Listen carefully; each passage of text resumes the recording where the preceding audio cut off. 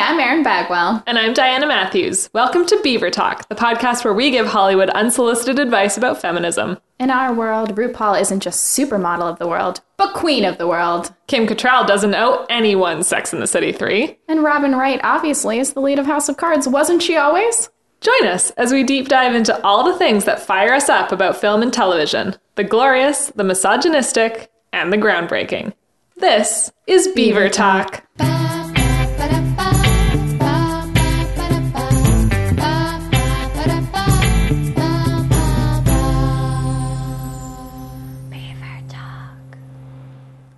Hi, Erin. Hi, Diana. How's it going? Good, how are you? Good. How's your morning going? It's going really well. It's finally winter in New York City. Yeah, it's freezing. Not to talk about the weather on the top of the hour, but We're running a morning show anyway, aren't we? we might as well be. Yeah. We should be running a morning show. I wanted to ask you, how do you feel? Like, I always feel very refreshed, like when the seasons kick in and it starts getting really, like, not just cold, but like freezing.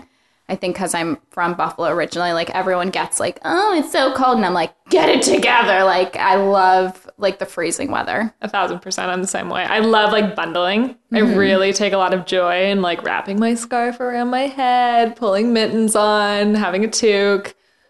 What's a toque? Oh God, my Canadian is showing. I totally forgot What the hell is that? What does that mean? A toque is a French Canadian word for hat. You're Canadian? Every episode we got to bring it up. It's got to manifest in some way, and I'm really happy that it came up today with the weather. Yeah. Well, Justin Trudeau's like trying to get on Beaver Talk, and we refuse to let him. But I know, I it's guess if so you're Canadian, annoying. Did you maybe. hear? Yeah, did you hear from him again today too? It's He like, won't stop calling me. oh my God, He loves feminism. is he a feminist? I wasn't aware. I didn't know. But yeah, I love when things start to get like chillier and like warm drinks, and I like the coziness. The only thing I don't like about the winter is that I have to fully blow dry my hair. Yeah. Because it never actually dries anyway. But at least like in the summer, spring, you kind of just like I do like my bang. I do like 4 minutes in the front and then I'm out the door. But to have to like, so your hair doesn't freeze off. Yeah, you got like a fully ready. Yeah, it's a lot of commitment. My hair is so long right now, and I'm wondering if I should cut it in preparation for winter or if that's the stupid move because you want the warmth. I think you always want a little bit longer in the winter. That's to what warm I thought you. too, but this is getting to the point where... But also, then you have to dry it longer. Yeah, that's what I mean. Sorry, it took me a minute to catch up with you there. Welcome to the show. How long does Hello. Your hair's pretty thick, too. Does it take a long time to dry? It does, yeah. I need to like towel dry aggressively before I can blow dry. Oh, the preparation that goes into this, right?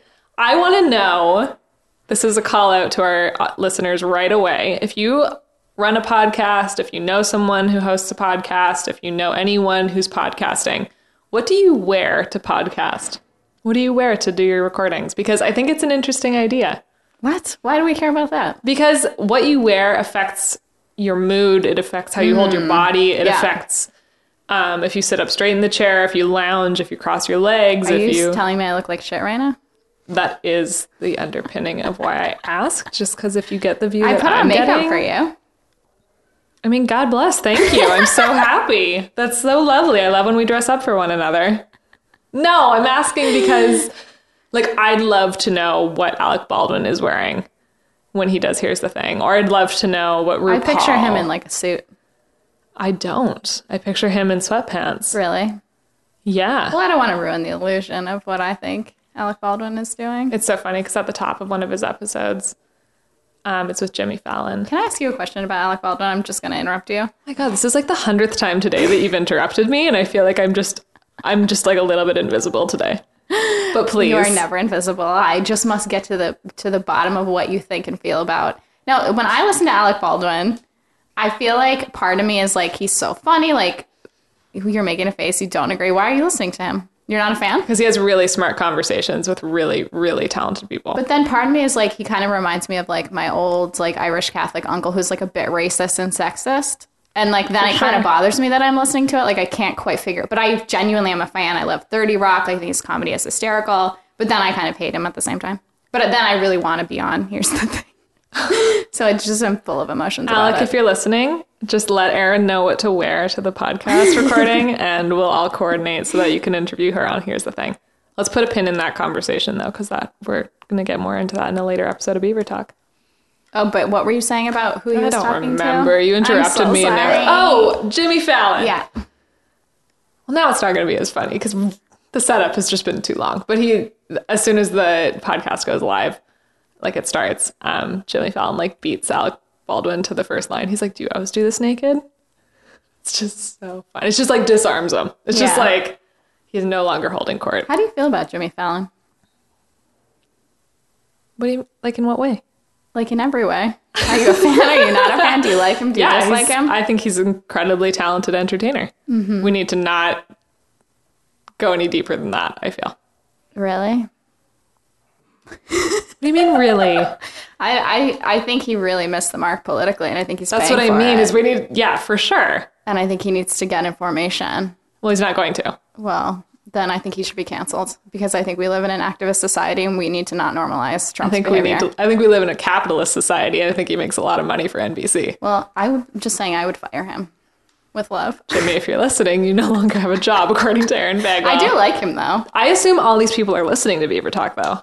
I mean, what else are they doing? We're blocks away. Like, get at us. Come on. Come in and have these conversations. Actually, as I say that, I know like a Jimmy Fallon booking person, and I'm currently trying to get on the show. So I'm taking back everything that I just said. Rewind. Nothing's happened. Can we dive into the theme of this episode, or any minute now? Really? As we banter away. Diana and I thought it would be really fun to go through some of our media icons, which are clearly Alec Baldwin and Jimmy Fallon and the amazing white men. We love white men. We really do. Love them. And to just kind of go through some of the people who've shaped our... I don't even want to say, like, shaped our perspective in media, but, like, I feel like when I think about this, and I was telling Sal this yesterday when I was having him guess my list, was, like, you know, we didn't grow up with, like, Shonda Rhimes or Lena Dunham or these amazing powerhouse female creators. So, like, you know, for me in high school, like you just had to find strong women that you could aspire and look up to who weren't even in the space. And so I feel like a lot of my like high school, you know, the women that I held in great regard and really I felt helped me kind of shape who I wanted to be were like singers, you know, like Cher and Barbra Streisand and Gwen Stefani, I think were real cornerstones of women that I just thought were icons that I looked up to. You were looking up to Barbra Streisand in high school? Yeah, we did Funny Girl. I want to say my junior or my senior year. And so like Don't Rain on My Parade was part of my like repertoire, like from the get-go. Can you sing it? Oh, man. I can sing it in the shower, in the car. I mean, that song really is such a powerful declaration of like feminism. Yeah. And, you know, at the time I remember knowing that she was one of the first women to write and direct a picture that she then starred in, which was so badass. And I've always admired Babs, as I call her. I love that you did Funny Girl. That's so cool. Yeah, I'm trying to remember what song I sang from her or what. I don't even remember like what. I was not the lead. Shocking. Actually, I'm kind of shocked. Are you? What superhero got it aside from you? I don't even remember. I think she was older than me. Oh, okay. I think they picked the play for the girl who was a senior. Now that I'm really recalling, I think I was a freshman or a sophomore. Man, you got to be a real superstar to get those roles. I definitely seniors. had the confidence, obviously, to carry the show, and was not picked. You know, but Erin's quite confident. For those of you who don't know, I'm basically a white man, is what I've decided recently. God, throwing them under the bus right now. I was watching The Bodyguard last night. Okay, we let that sink in, yeah. And the whole movie is basically like a love letter that Kevin Costner like wrote and produced to himself. Where he's the star and he does this and like Whitney falls in love with him and then he's like the hero and he's the lead and like it's so outrageous, like the white people shit that goes on in that movie. And I was like, we were laughing so hard because there was a scene where he's with his father and his father was like talking about how he looks fear in the face and like he's so proud. Like he's it was the weirdest scene I've ever seen in a movie, like that this was the dynamic. And it doesn't make any sense. And if you saw the movie, you'd be like, why did Kevin Costner bring Whitney to his father's house? It just like doesn't make any sense. So I've seen The Bodyguard. Yeah. Like just caught it on, I don't think I've ever watched it like tip to tail. In one sitting. I think I've always like kind of cobbled it together whenever it's been on TV. but Kevin Costner makes my skin crawl, so I can't sit through it. Yeah, I mean, I wanted to watch it because of Whitney and because I wanted to watch. I mean, it's such an iconic movie and it was really funny. But anyway, the scene with him and his father, Sal and I were laughing. They were like, he was like, that's something your mother would do for you. Like, you know, just like praising you with like unfounded confidence. Yeah, absolutely. Yeah. So yeah, Barbra Streisand. I feel like for me, you know, yeah, singers were a huge deal for me. Dancers were also a huge deal. So like women who are phenomenal dancers. Like who? Beyonce was a phenomenal dancer. Okay. Lady Gaga. Yeah. But I mean, we don't think of them as dancers. But I did. Like, that's how, like, because I was in dance when all those women were coming up. So I was, like, learning the routines. And, like, what was Diana like in high school? I was a bit of a mean girl. I know. Really? I was a bit of a mean girl until I started dating my boyfriend in grade 11. What does mean girl mean? Like, you were popular? Yeah, I was in, like, a clique of girls. And we were just kind of, you know. Co-ed school? Yeah. Public school? Yeah. Okay. Just asking. Getting the details.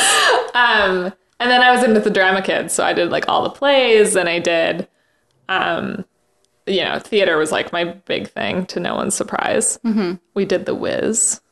I was The Wiz. Great. We did Romeo and Juliet, but we did like punk.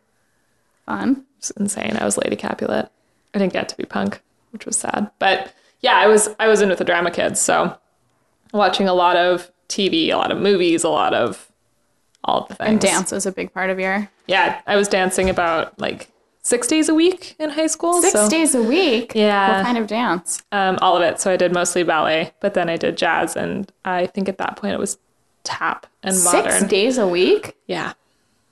Yeah. Did you want to be a dancer? Yeah. I wanted to like pursue it like through college, but I injured my Achilles tendon, and your body just takes a beating and it's got to stop. So, wow. Yeah. The life of an athlete. I know. It was a really big thing. You can watch it all and Save the Last Dance. That's basically my story. Wow. But yeah, I just loved performance in high school. So I loved popular culture.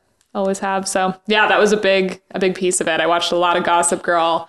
I saw every movie like the day it came out. I would always go to the theater on Fridays. I was just like a sponge for all things pop culture. I loved it. Cool. Yeah. I don't know. I'm trying to, I feel like I went to an all-girls Catholic school. And we kind of had cliques, but we kind of didn't because we were all just kind of floating around in this. There was only like 70, students in my class. So it was really close. And I remember actually one of the defining, media icons for me was definitely like Cher. Mm-hmm. And I went through like a depression my senior year of high school. And I think just like as people go through, seasons change and things like that, I don't think there was like a defining moment. It could have been like the stress of like going on to college or whatever. And really and it was the first person that I felt like I did a deep dive with. And I got her book and I went to see her concert, and I had this album cover like on my wall that like was a shrine to like what I would look at, and like not challenging myself to be better, but to feel better and to feel comfort in this woman's strength. And she took up so much space for me. And I really became quite obsessed with Cher. And one of my favorite stories from high school is going to the Cher concert and then coming to school the next day. Have I told this story already? No, I don't think so. Have I told you? I've told you before, though, right? You told me that you've been to the Cher concert, but I don't think you've told me about the day after. So I was on student council, obviously. And I went to the Cher concert, and I got this Cher t-shirt, and I put it on over my uniform the next day. Ooh. Which is like, you cannot break the rules, blah, blah, blah. So I'm sitting in homeroom, and Miss Maloney was like, with love, the shirt looks great. Take it off. Like, you can't wear a Cher shirt. You're on student council. Like, you're supposed to be the example. And I sat back in my chair, 17-year-old, 16-year-old Erin was like, write me up. I'm not taking the shirt off. and like made a big deal about it because Were I you was like smoking while this happened? Because I also picture that with like feet up on the desk, just like with my gray knit skirt on and knee socks and the whole thing. flipping the bird to Miss Maloney. I was like, not a chance. Write me up. I'm not taking the shirt off. And we got into like a fight about it, and then I eventually did. But I was like, share forever. resistance. Yeah. I mean, yeah, if you're going to cause a kerfuffle, Cher is a worthy instigator. And I can't find the shirt. Isn't that the What? most depressing part of the story? I always go back to my parents' house and like try to tear it up and find it, but I have no idea where it is. And there's no way I would have thrown it out. Oh man, So it must be somewhere. it's somewhere there. You got to find it. Maybe Miss Maloney has it. She took it from you and she made you take it off. Yeah. Yeah, when I was in high school, I was obsessed with hip hop and rap. I know. Where does this, you still are. Where does this come still from? am. Where does this stem? So my brothers, I have two older brothers, and they used to watch like snowboard movies and Okay. like extreme sport snowboard movies. And the soundtrack would always be rap music because Okay. a bunch of white kids with, From Canada. $900 snowboards can totally relate to the struggles of Jay-Z. But it made them like feel hard and it made them feel like badasses. So I would watch these movies with my brothers and I was like, I really like this music. Like I really am into this. And then my brothers downloaded a whole bunch of music. And when I got an iPod, a green iPod mini, that was my first iPod. I just put all my brother's music onto my iPod. And so I listened to like Rage Against the Machine, Jay-Z, Biggie Smalls. Oh my God, who else was on there? Guns N' Roses.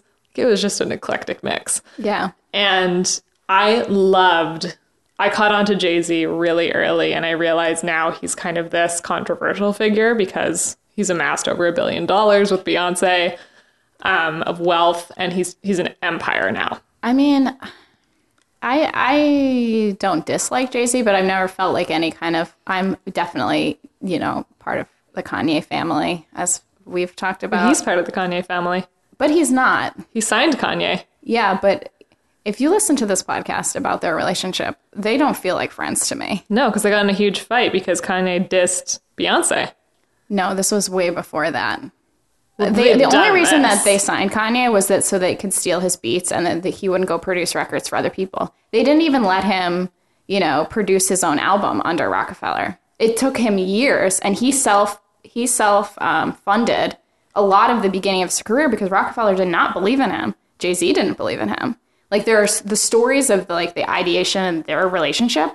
Like, I think Kanye wants to be on that level where they're... But they've done albums together. Like Yeah, they did now. watch the... Yeah, but that's what I mean is like, it's a business. It's been like this with them always. And rappers have never been like, it's never this like love thing. Wow. There's so much at stake and there's so much individuality in the culture that it's like, it's almost confrontational and just problematic, like inherently in the culture. Yeah, I hear that, but I still don't like him. That's fine. You don't need to like him. He was everything to me in high school. He doesn't need me, I guess. And I saw him perform in Calgary on his Blueprint 3 tour. And it was just like, I was so in love and I was so enamored with the storytelling and someone who's just owning exactly where they come from and exactly what they embody. And, for everything that is written about him and said about him, it was just the performance was so inspiring to me. Mm-hmm. And I loved watching him just embody that space on the stage and just take up so much for himself and his fans. And he was just such a big part of then what brought me into that whole genre of music. And I got so much from rappers. I think that rap music is like one of the only things that got me through my master's degree is I just listened to like hip hop and rap all the way to school and all the way home. And like, I was just like embedded with it because I love the attitude. I love the poetry. I love the storytelling. I love the owning where you come from, but wanting more. Mm-hmm. I love the dream of it.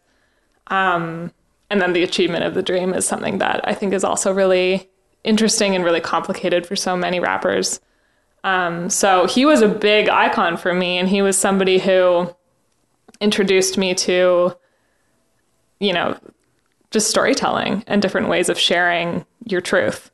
Mm-hmm. So that was something that was really, Jay-Z was really important to me in high school and continues to be. I'm going to see his show in December again. So I love it. yeah. Well, I like hearing you talk about him.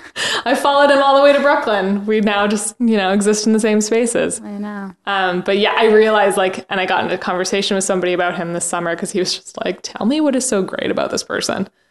And that's something I love is I love like sharing my experience with him. And I realized like it's very few people's experience with him.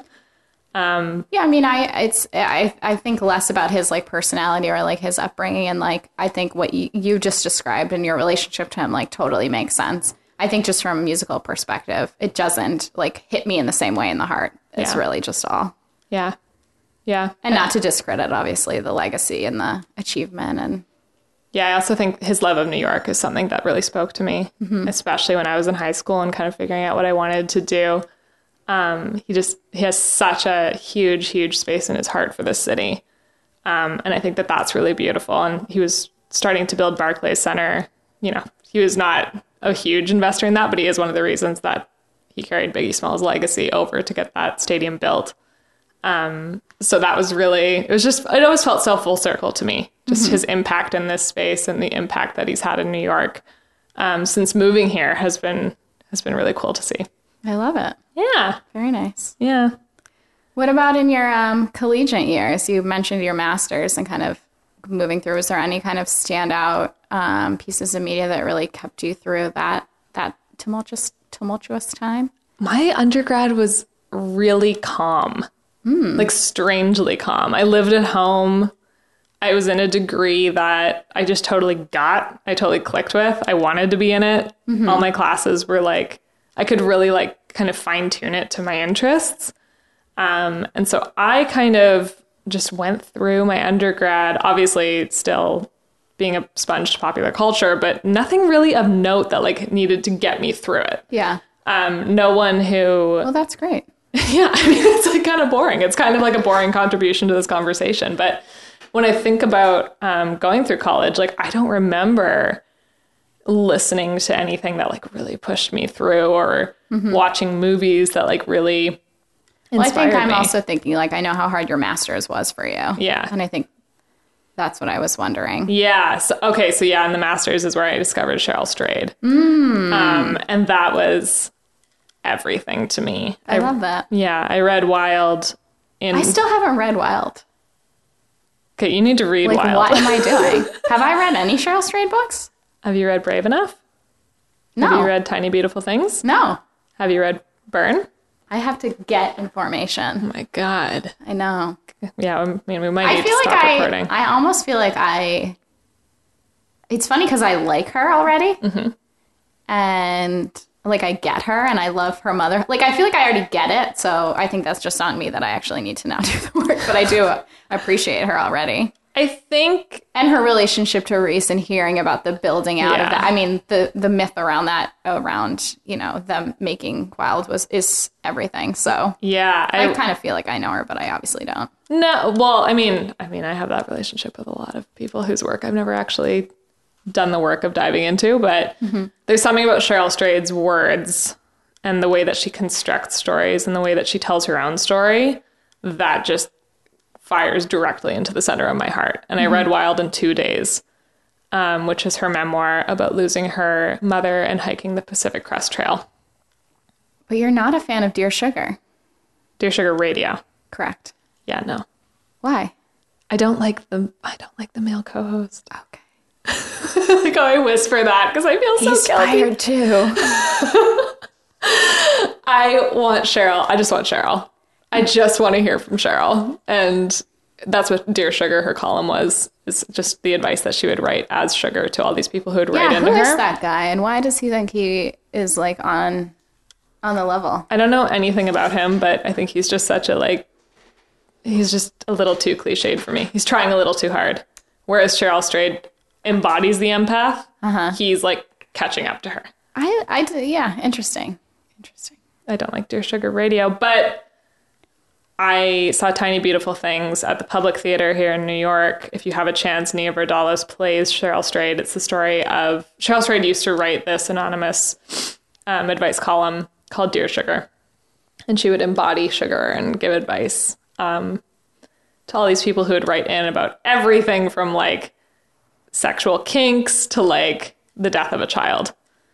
And it really runs the gamut of just all the different experiences that people have. And it's such a beautiful book. The book itself is called Tiny Beautiful Things, and that's a collection of her advice columns. And then Tiny Beautiful Things at the Public Theater is the play that they adapted, starring Nia Vardalos from My Big Fat Greek Wedding. Cool. And it's just so beautifully done. But Wild was one of those books that you read and it just speaks to you. Like, you know, when you find a piece of media that just, it's as if they're writing it for you. Cool. And I'm not the only one who had that experience. That was overwhelmingly the experience. It's a pretty popular book, I'd say. It's done some stuff. But I know that it was so impactful for me that I knew that when I put it down, it was like, I will read this book when my mother passes away. Because she just names things so profoundly in it. And the relationship that she had with her mother, I so much identified with.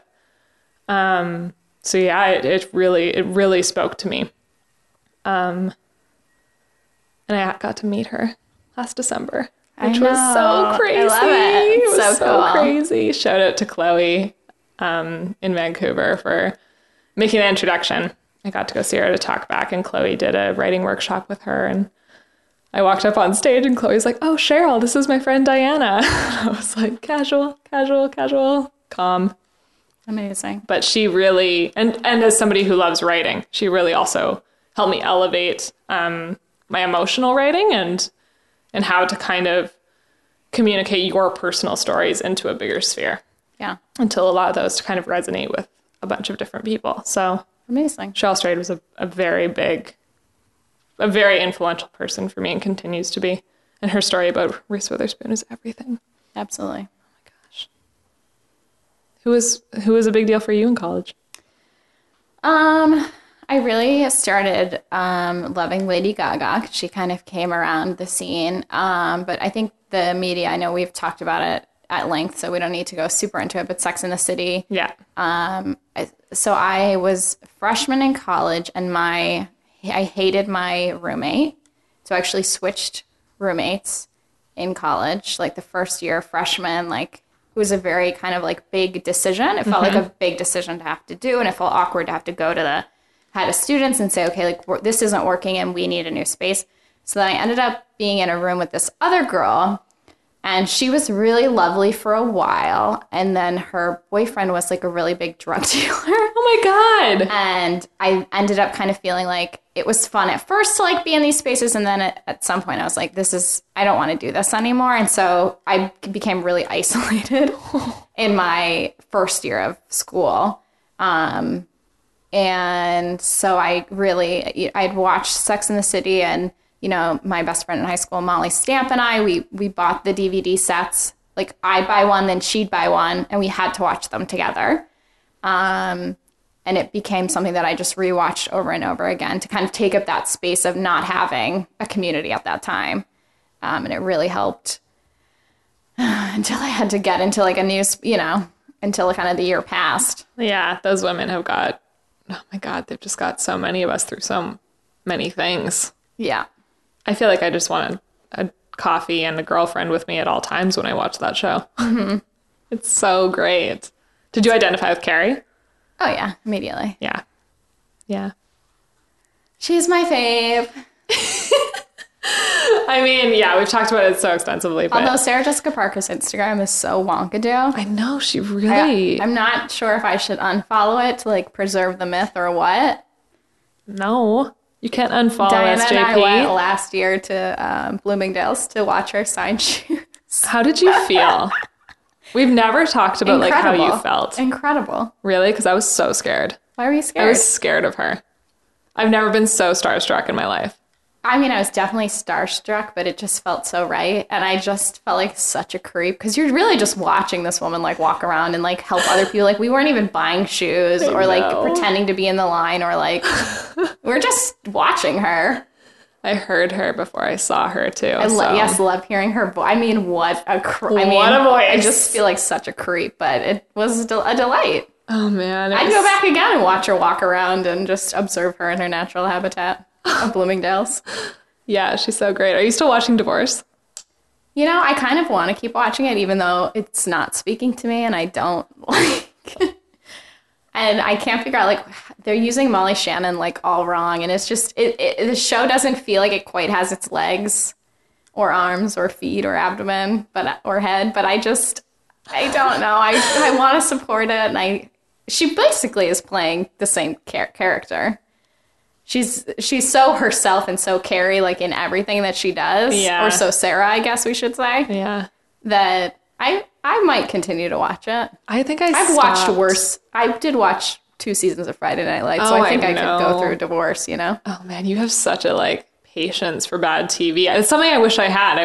But I'm so disloyal when it comes to television. Mm-hmm. Like, if I don't like it by episode 3, I'm done. I mean, I guess I think I just have a stronger threshold. You do. You absolutely do. You're so patient with, like, the unfolding of things. But it's not even like I expected it to get better. I'm just willing to sit through it. You're just with it. You're just like, I have talked to you when we were like, you know, checking in every day, the things you would watch, and I would just be like, man, I wish I could be on that level with you. One summer, oh my God, I watched all 34 discs of Ally McBeal. I don't even know how many hours that is, but they were physical 34 discs. Probably had like, you know, I don't know, like how many hours on each disc or whatever. Oh my gosh. Of all the seasons. And me and my brother, like, just like, hardcore. Your brother watched it with you? Oh my God, my brother is the best. So he used to go to the library, like, every weekend and pick out, like, 15 DVDs or movies or whatever. And he knew that I wouldn't watch what he wanted to watch, so he would intentionally pick up, like, a rom-com or, like, a comedy or, like, something to force me to, like, sit in the basement in the summer and watch whatever wackadoo shit. We watched Kinky Boots. Like, we watched great movies. Oh, my gosh. But that's all he did was, like, sit in the basement and watch movies, and he would have to pick, because he knew I wasn't going to watch, like, whatever. Right. So he'd have to lure me in with, like, some bullshit. With 34 discs of Ally McBeal. Yeah, but we've watched a lot of... Actually, I'd love to do an episode because my brother and my mom and my father all watch Scandal. And they continue to watch it, like, not together, but then they'll have, like, conversations about it. Like, the Bagwells are all watching Scandal. Oh my God. Which I feel like we have to, in the future, wrangle everyone together to get some. Because why is my brother... Jim, Tyler, Mary Alice, you're all invited to New York City to do a Beaver Talk episode exclusive on Scandal. Yeah. Oh my God, that's wonderful. Isn't that crazy? The only show that my family watched all together was The OC. Oh, so good. If there's going to be a show. We watched, because you guys got it a day before we did. Yes, but in Buffalo, we could watch it on the Canadian channel the day before. So we watched it with you guys on Sundays, but it didn't come out until Mondays in the States. That's interesting. Because we're close enough that we got whatever CC, blah, blah, blah. There are a few shows. I mean, OC is one of those shows that was, like, very influential in my life. I wanted to be Marissa Cooper. It was such a great first season. And it really started the spinoff of, like, the Laguna Beach, The Hills. Yeah. Did you ever watch any of those shows? I watched The Hills. Mm-hmm. I watched The Hills, and I watched... Oh, no, I guess that's all I watched of that. Mm-hmm. And then that got a little too, like, meta for me in the last episode of The Hills. When she, like, pulls away all the screens and it's all an illusion. What? Did you not see the... Probably not. I'm going to say spoiler alert, but it's been out for a while. What does that mean? She pulled away the screen. When she says goodbye to Brody, who's moving. Okay. They hug, and then all of it starts to, like, dissolve around them, and they're actually just standing in a back lot, and he gets back into a car and drives away. It's all amazing. Fake. It's all fake. And it was like Lauren Conrad's fuck you to all the producers who controlled her life for, like, 10 years. Oh my God. It was like, none of this is real. I'm praying for her.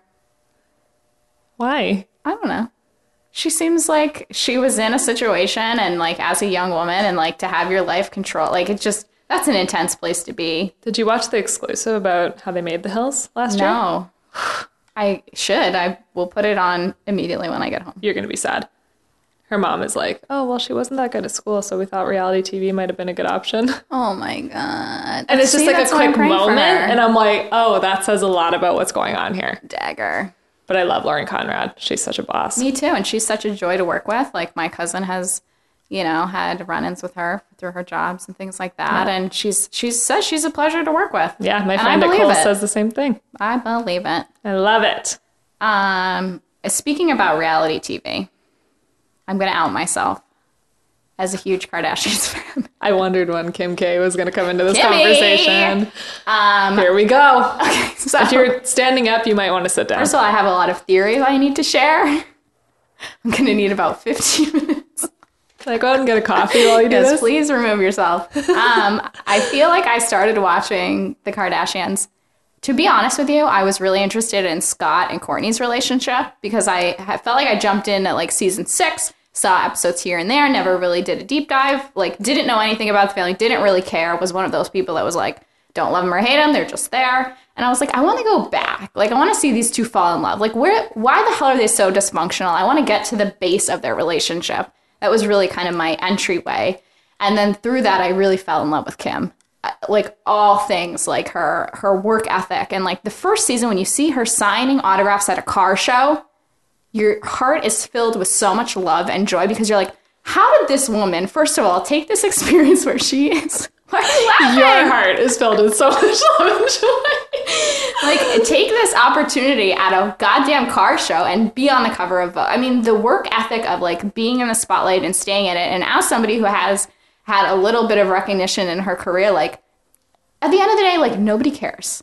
Like, you do one thing and nobody cares. I think the hard thing about being successful is staying successful and staying in the spotlight and keeping people engaged and keeping people, like, aware of what you're doing or whatever. So the fact that they turn this situation with the sex tape into a business is out of control. You know, when we think about the hundreds of reality TV stars who come in and out of our lives, that they've been able to plant their feet, not only plant their feet, they rule the kingdom. And like Kris Jenner as a businesswoman, there is an interview with Janet Mock where they talk about building Bruce Jenner, formerly known, Caitlyn's career, and the way that they did that and the way that they put together the press kit and they faxed it out and she's wheeling and dealing on the phone and she's got the Rolodex. She built her career and the way that she built Kim's career. And it is, I think at like the business schools, if they are not studying Kris Jenner, like they need to get the hell out of here. I mean, really. Like, who else are you going to study right now? Oh, I really have a lot of admiration. And I know that that is a very unpopular opinion. No, I love it. And this is something I love. Like, we got in a fight the first time we talked about the Kardashians, and I love, I don't relate to them in the way that you don't relate to Jay-Z. Like, you don't like them, you're not into it. It doesn't speak to you. They don't speak to me. I don't see them. I don't really hear them. I don't really I also get it. love I also love how Let's start a tally. how many times I interrupt you. This is like such a bullshit thing to say, but like, and there is a lot of objectification and like, I'm entering into a space as a feminist that is unpopular. But like the amount of like self-care and like makeup and like how beautiful they look too. It's like you see everyone like living their day-to-days just like garbage people, or that's how like I feel when I get up and like I'm doing the work or whatever. But like the amount of like care and like love and like Kim for all of the seasons has had a makeup artist. And it's so interesting. Like you can see like Kourtney and Khloe, like they don't.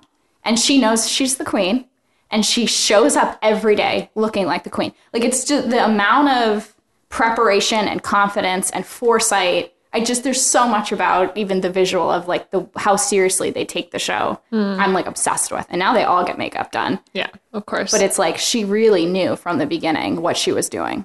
Well, the scene that broke my heart is the one where we've not talked about the next generation, like Kylie and Kendall. Yeah. Okay, so there's a scene with... I didn't want to interrupt you. No, fair enough.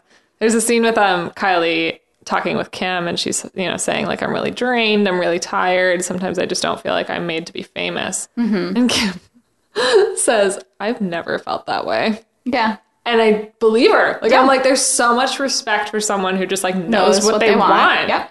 And she just is it. Right. Mm-hmm. And it's like, yeah, I did this, and I created this with my mom, and, like, this is the world we live in. Also, Kris Jenner sits down with them every year and is like, what are your dreams? What do you want to achieve? Where do you want to go? How do we want to build this and shape this with you? Like, I just love everything. I would love to be a fly on the wall to those conversations. God, I love it. What do you think? There's been much speculation, much talk about this over the past, how many seasons have they been on? 10 years. What do you think the staying power is? I mean, I think the thing that's really interesting about them is they're willing to shift and evolve with media. Like, we've seen their apps come out. Like, they're fully planted in every seed of the media. And I think that if the show were to not exist anymore, they would definitely continue to find avenues and ways to, still be in the public eye. So I'm not like worried about them in any way. And I will say the Kylie and the Kendall, they are a different animal. And I don't actually view them as the same breadth of work as the other girls, because the other girls chose so intentionally to be there, and they chose to start certain businesses intentionally. And I think that Kim, to your point, has always known what she wants. Her mother, for sure, has had the same trajectory. And the two of them have powered each other to kind of move everything forward. But Kylie and Kendall, because they were kind of bearing witness to it from such a young age, I have very different emotions about where they are. And I am honestly, truly, deeply very worried about both of them. I think that's a lot of pressure to put on a young woman. They're so young, and it's such a weird space to be in. And they've said it before, like they don't feel like they're totally qualified to be there or want to be there. And I think it's such a heartbreaking. I'm nervous for those girls. I don't view them in the same space, as I do the older ones. Yeah, definitely. They definitely feel like a different situation than Kim. Yeah, exploitative is not the right word, but it doesn't feel as naturally built in the right way. I'll use exploitive. Okay. I feel comfortable using that on this side of the table. All right.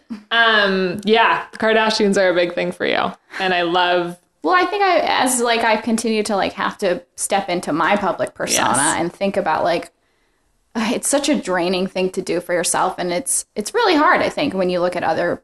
I could brand you or Kent or anybody. Like, it's so easy to look outwards and be able to shape a narrative, and it's really hard to do that inwards. And I've really struggled to find role models to help me kind of show up in spaces and be really professional as a speaker and as somebody who attends events and things like that. And, Kim Kardashian, one of her mantras is be a pleasure to work with. And that's something that I think about every time I step on stage or I talk to somebody or I email to somebody.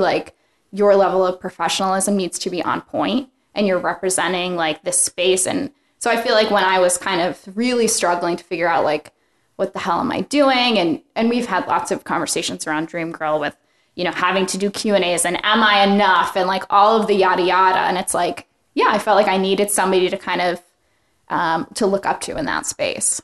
Yeah, I think that's something that I've always kind of liked about Kim, is that she doesn't occupy the traditional space of women in the media where she's talking about I don't want to say thoughts and feelings and reflections, but she just does the work. And I love that she doesn't think I'm sure she's thought about it a lot in the private side of her life of am I enough?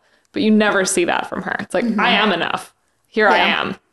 And I love that about her. I have a lot of respect for that. Yeah, I wish they would do more in about the business and stuff. Yeah. I mean, I would love to do just specifically around Kim and Kris's relationship, the business and the way that they talk to each other and how they work. And even, we get to see glimpses of that on the show where they'll take conference calls in their glam room. That's almost Kris's office, which is so that's the space they're creating. Or I want to see more of that stuff. And I know it's not as glamorous, but it's the reason why all of this exists. And I think that to turn over that rock would be especially interesting on that show. Yeah, I would love a bigger deep dive there. Just a suggestion. You should intern with Kris Jenner. I would love to. We should make a mini-series about her.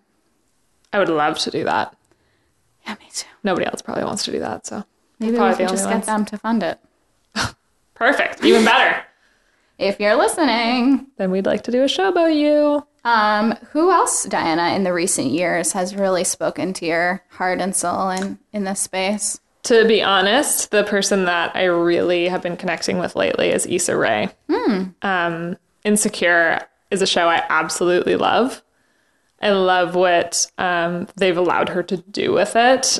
I read this quote from her that said, to be honest, she talks about how whenever she asked for permission, the answer was always no. So she had to start creating her own yeses. And she did that by writing for The New Yorker. She did a lot of comedy. She did a lot of writing. She just kept doing it. Yeah. And kept doing what she does.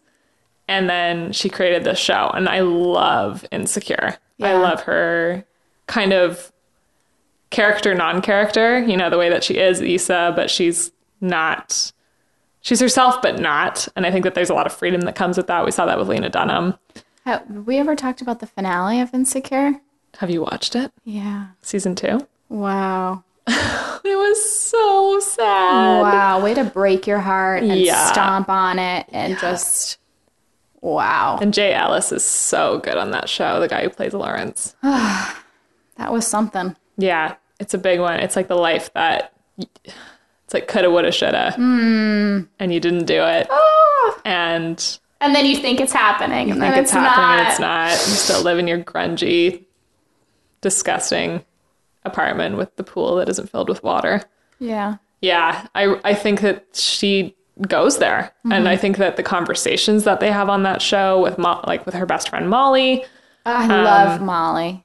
I love Molly, and I love the struggle that they show without like really, because the writing is so subtle for really naming things at the same time. She leaves a lot of space for you to come to your own conclusions. And when Molly can't get promoted and finds out that she's being paid way less than her male coworkers and she's working double hours. And I also think that the beautiful thing about Molly is she has this gorgeous apartment. She has this really nice car. She has all these beautiful clothes. She has a manicure. She has her hair done. Yeah, she's a nice looking life. She's like, and I want more. Yeah. And I'm not going to apologize for that. And I think that's a really cool space for women to step into as well. It's almost like the Miranda Hobbs. Yeah. I also like the permission granting that the two of them do to each other, that they let each other make the mistakes. Malibu. And Whenever they're they say there Malibu. to be there and to support. And I think that's very honest, that your female friendships are, a work in progress, and there's highs and there's lows. And I love that they allow each other the space to really, go there with each other, call each other out, and sometimes not. Sometimes you let the person, do what they have to do. Yeah. It's a great show. Yeah, they let each other make I mistakes. kind of wish it was longer, though. I don't. I love the like the- bite-sized. yeah? I like the Okay. bite-sized. I think we're giving way too much time. Then maybe we need more episodes. I want I more. could stand for I feel, longer. I feel very we need. Yeah. I feel like we just start to get into the nuances, and I think to your point is so subtle. It's Yeah. very I crave more, but maybe that's maybe it's perfectly timed, and I'm just. She also leaves things really open-ended. None of the episodes are concluded. They just kind of stop. And I love, in talking about Molly, I love that they don't tell each other everything. Yeah. That's something that is not portrayed in female friendships often. There's all this we have to pour our hearts out to each other every time, and we have to live our lives by committee. And I think that there's so much power in that Issa and Molly sometimes just have to independently figure it out. Yeah. And you have to realize that's a bad relationship, or you have to realize that's a bad situation, or you have to make the mistake of cheating on your boyfriend and live with that until you feel like you can tell your best friend. Yeah. And so I really like that as well, of the not constantly living by committee. Because I think with our interconnected lives and social media, we do kind of default to sometimes allowing people to make decisions for us. Totally. And we share before we're ready. Oh my God. All the sure. time. And so Guilty. Insecure, I like that they're kind of shady with each other sometimes. And, they give each other the side eye, okay, we'll talk, put a pin in that and we'll talk about it when you're ready. So Insecure is a really layered and multi-dimensional show. And I think Issa Rae does a beautiful job of showing how complicated women are and how complicated relationships are. Yeah. And I'm reading her book right now, The Misadventures of Awkward Black Girl. And it's so funny. Really, I want to read it. She's a great writer. Someone else who has really been inspiring me I would say the past year, really. Yeah. I've gotten into a real deep dive, is supermodel of the world, RuPaul. Oh my God. Now, I was trying to remember as I was making notes today, I don't remember if it started with the podcast or the show, a chicken and egg situation. I can't remember which one I started getting into first, but I've actually listened to all 124 hours of his podcast with Michelle Visage. Which, if you're not listening to it, you need to download immediately. Yeah. He is an exceptional interviewer. I think that RuPaul, and I think we're starting to see, obviously with the popularity of RuPaul's Drag Race, people are starting to give him the space that he deserves. But it's interesting. I feel like he's been so marginalized as a person of color and as a drag queen. And, it's interesting because he talks about this, too, that there's this, people kind of give space for, transgender community. But, drag queens are still this and, you know, intentionally so, this satire on like masculinity and femininity and really the world. And it's to poke fun at and kind of, you know, remind people to not take themselves so seriously. And so they kind of live in the gay community in kind of this, or they have lived in this weird place where, you know, he'll go into a room or an interview or with producers and not be taken seriously, like on a real big level. And it's interesting to kind of hear about that journey, but also he's so deeply grounded and smart. And, you know, to Kim Kardashian's point is like, it's okay. It's like one thing to break in, but to stay in and do the work he's been doing for decades, really, is so powerful. And I truly think he's like an Oprah of our generation that people just have not given the space to. Yeah. And they need to do it because he's such a gift.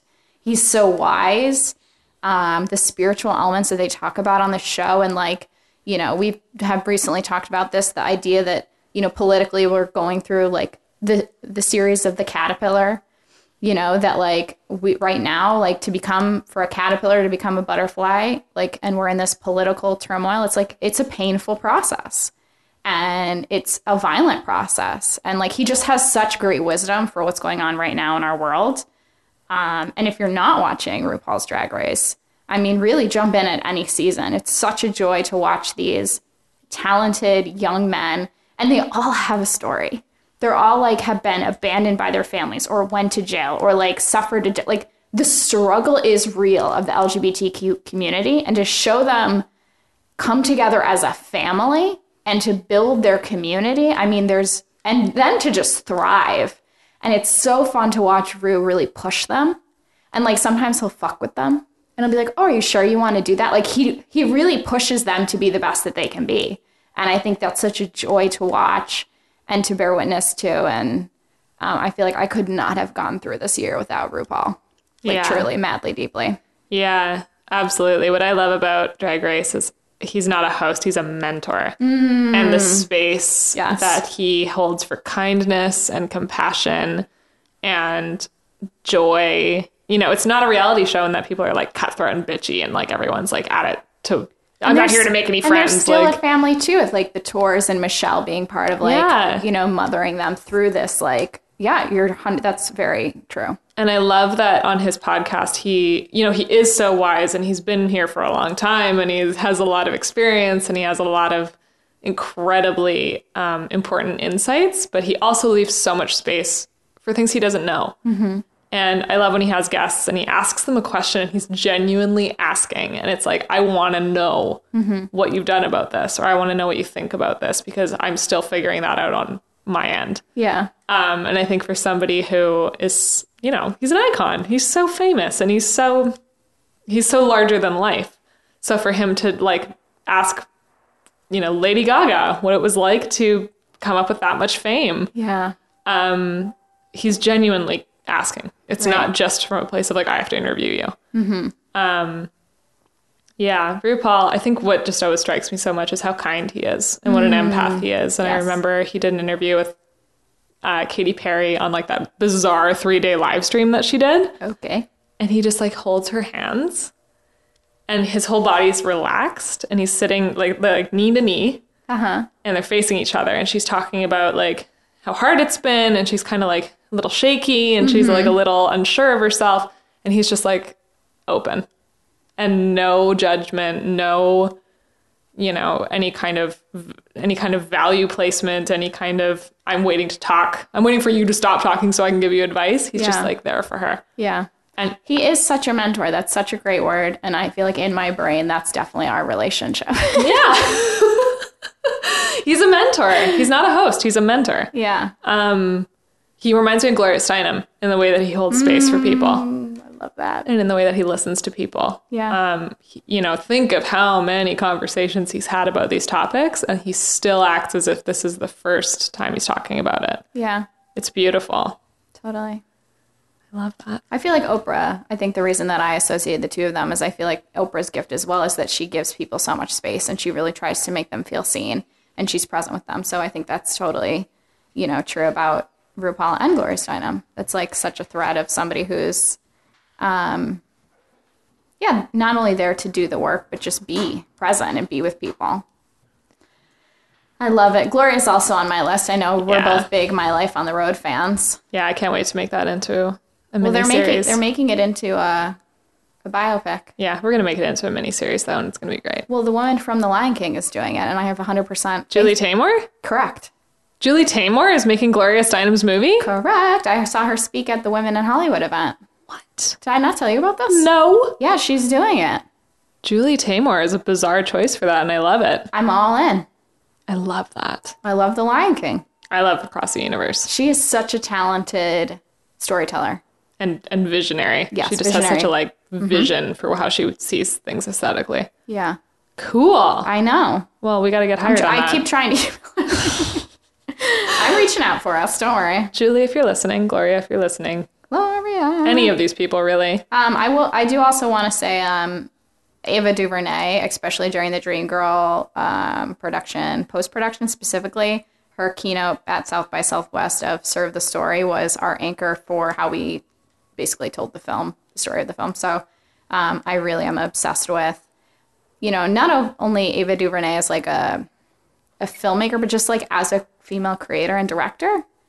I aspire to be her when I grow up. Yeah, we can't wait for A Wrinkle in Time. Oh my God, I can't wait. In that same thread, I need to give a huge shout out to Reese Witherspoon because Elle Woods changed my life. Oh yeah, that was on my list as well. Legally Blonde. Yeah. In high school. Oh, were we in man. high school? How old were you when you saw it? I think I was in grade 6. Okay, I think I want to say high school-ish. Maybe like, You would have been a little younger. Oh, you're 3 years older than me? 4 years older than me?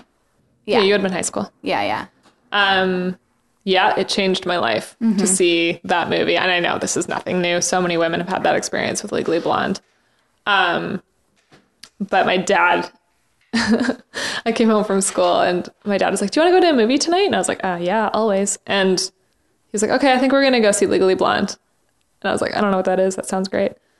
And my dad and I never went to movies together. And I remember my mom being like, do you want me to come with you? My dad was like, nope, we're going to this movie. And he made a point of bringing me to this movie as like I'm going to plant that seed right now. Of like, whenever you're feeling underestimated, whenever everyone is laughing at you, Yep. whenever the world just feels like it's totally stacked against you, you're going to crush Yeah. and you're going to prove them all wrong. It's the best. It's the best. It's really the best. It's one of those films that I just like watch whenever I feel like I'm being underestimated. And I think there's the scene where she's obviously in the courtroom at the end. She's in that blaze. Like they could have put her in a blazer. They could have put her in black. They could have put her. She was wearing a lot of smart Harvard clothes, and they put her in that like brilliant hot pink, and it's to die for. And in the beginning of like doing film festivals and stuff, I would try to wear hot pink just to be extra fucking obnoxious. Yeah. And step into that femininity. I love it. Yeah. And at the end when she says, don't let the bastards get you down. And it's just such a like, it's so simple Sheila and so Nevin complicated. said that the other day at an event. Oh, really? Yeah, she said, don't let the bastards get you down. It could be our new mantra I think it should always be everyone's mantra. for life. Yeah. Do you know what that's from?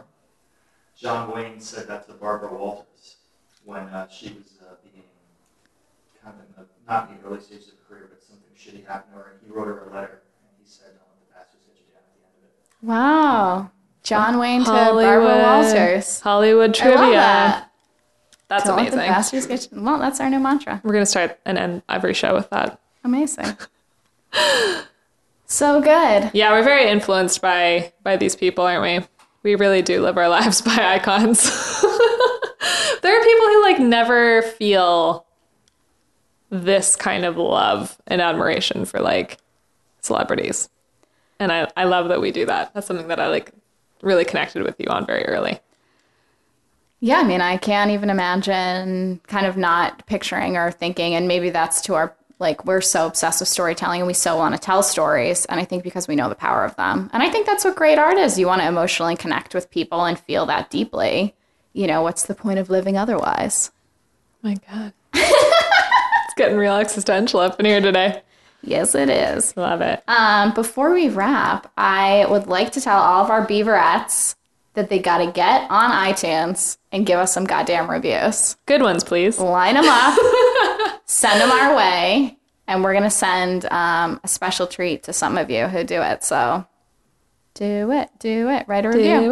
Do it. Also, Erin and I would love, we've had a few episodes now. We've been doing this for a little bit, and we'd love your feedback on what you'd like to hear us talk about. But we also are going to be doing an advice episode. So if there's a situation or circumstance that you want a little bit of advice on, a little bit of unsolicited guidance on, solicit us. We'll give it to you. There's a bad television show you need me to watch 34 seasons of. I will do that for you. Erin's your girl, but I'll show up to co-host it with you. I will have questions for you about it. So where can they send that to, Erin? I think maybe just email me probably is the easiest way. I'm an email queen. So Erin@dreamgirlfilm.com. Erin@dreamgirlfilm.com. Send all of your musings. All of them. All right. Thanks, Diana, so much for chatting with me this morning. It's always so lovely to catch up with you and to go through all the things. I loved hearing about how you were a mean girl in high school. Likewise. Bye. Bye. Beaver Talk. Attention Springwood, my name is Josh Krebs. And I'm Liz Richards. And we're the hosts of Bloody Date Night. So Josh and I have been dating for 4 years, and Josh loves horror movies, and I hate them. Yeah, so each episode we go through the horror movie franchise canon to watch an episode and then meet up and we discuss it together. And so far it's been going pretty well, right, Liz? I think it's gone pretty well so far. Yeah, each episode I try to see how far I can push Liz to watch a really good horror movie until she basically leaves me, and it hasn't worked yet. Not yet. And it's awesome because you're the Tatum to my Sydney. You're sweet. And here's a clip from one of our recent episodes. Hello, I'm Exposition. Hey, let me tell you what just happened. There's a break-in at this costume store. Somebody stole some ropes, some knives. Somebody stole a mask. They stole $250. They scared a cat. They took 2 boas. They took 2 boas. 2 feather boas, 1 set of angel wings. It's one of those goddamn... They're probably having a burlesque... probably doing a burlesque show later. I don't know. Haddonfield. What isn't happening? Haddonfield's first Burlesque Club. That'd be amazing. I would love that. The Lacy Pumpkin. Ooh. This has been an Atlantic Transmission production.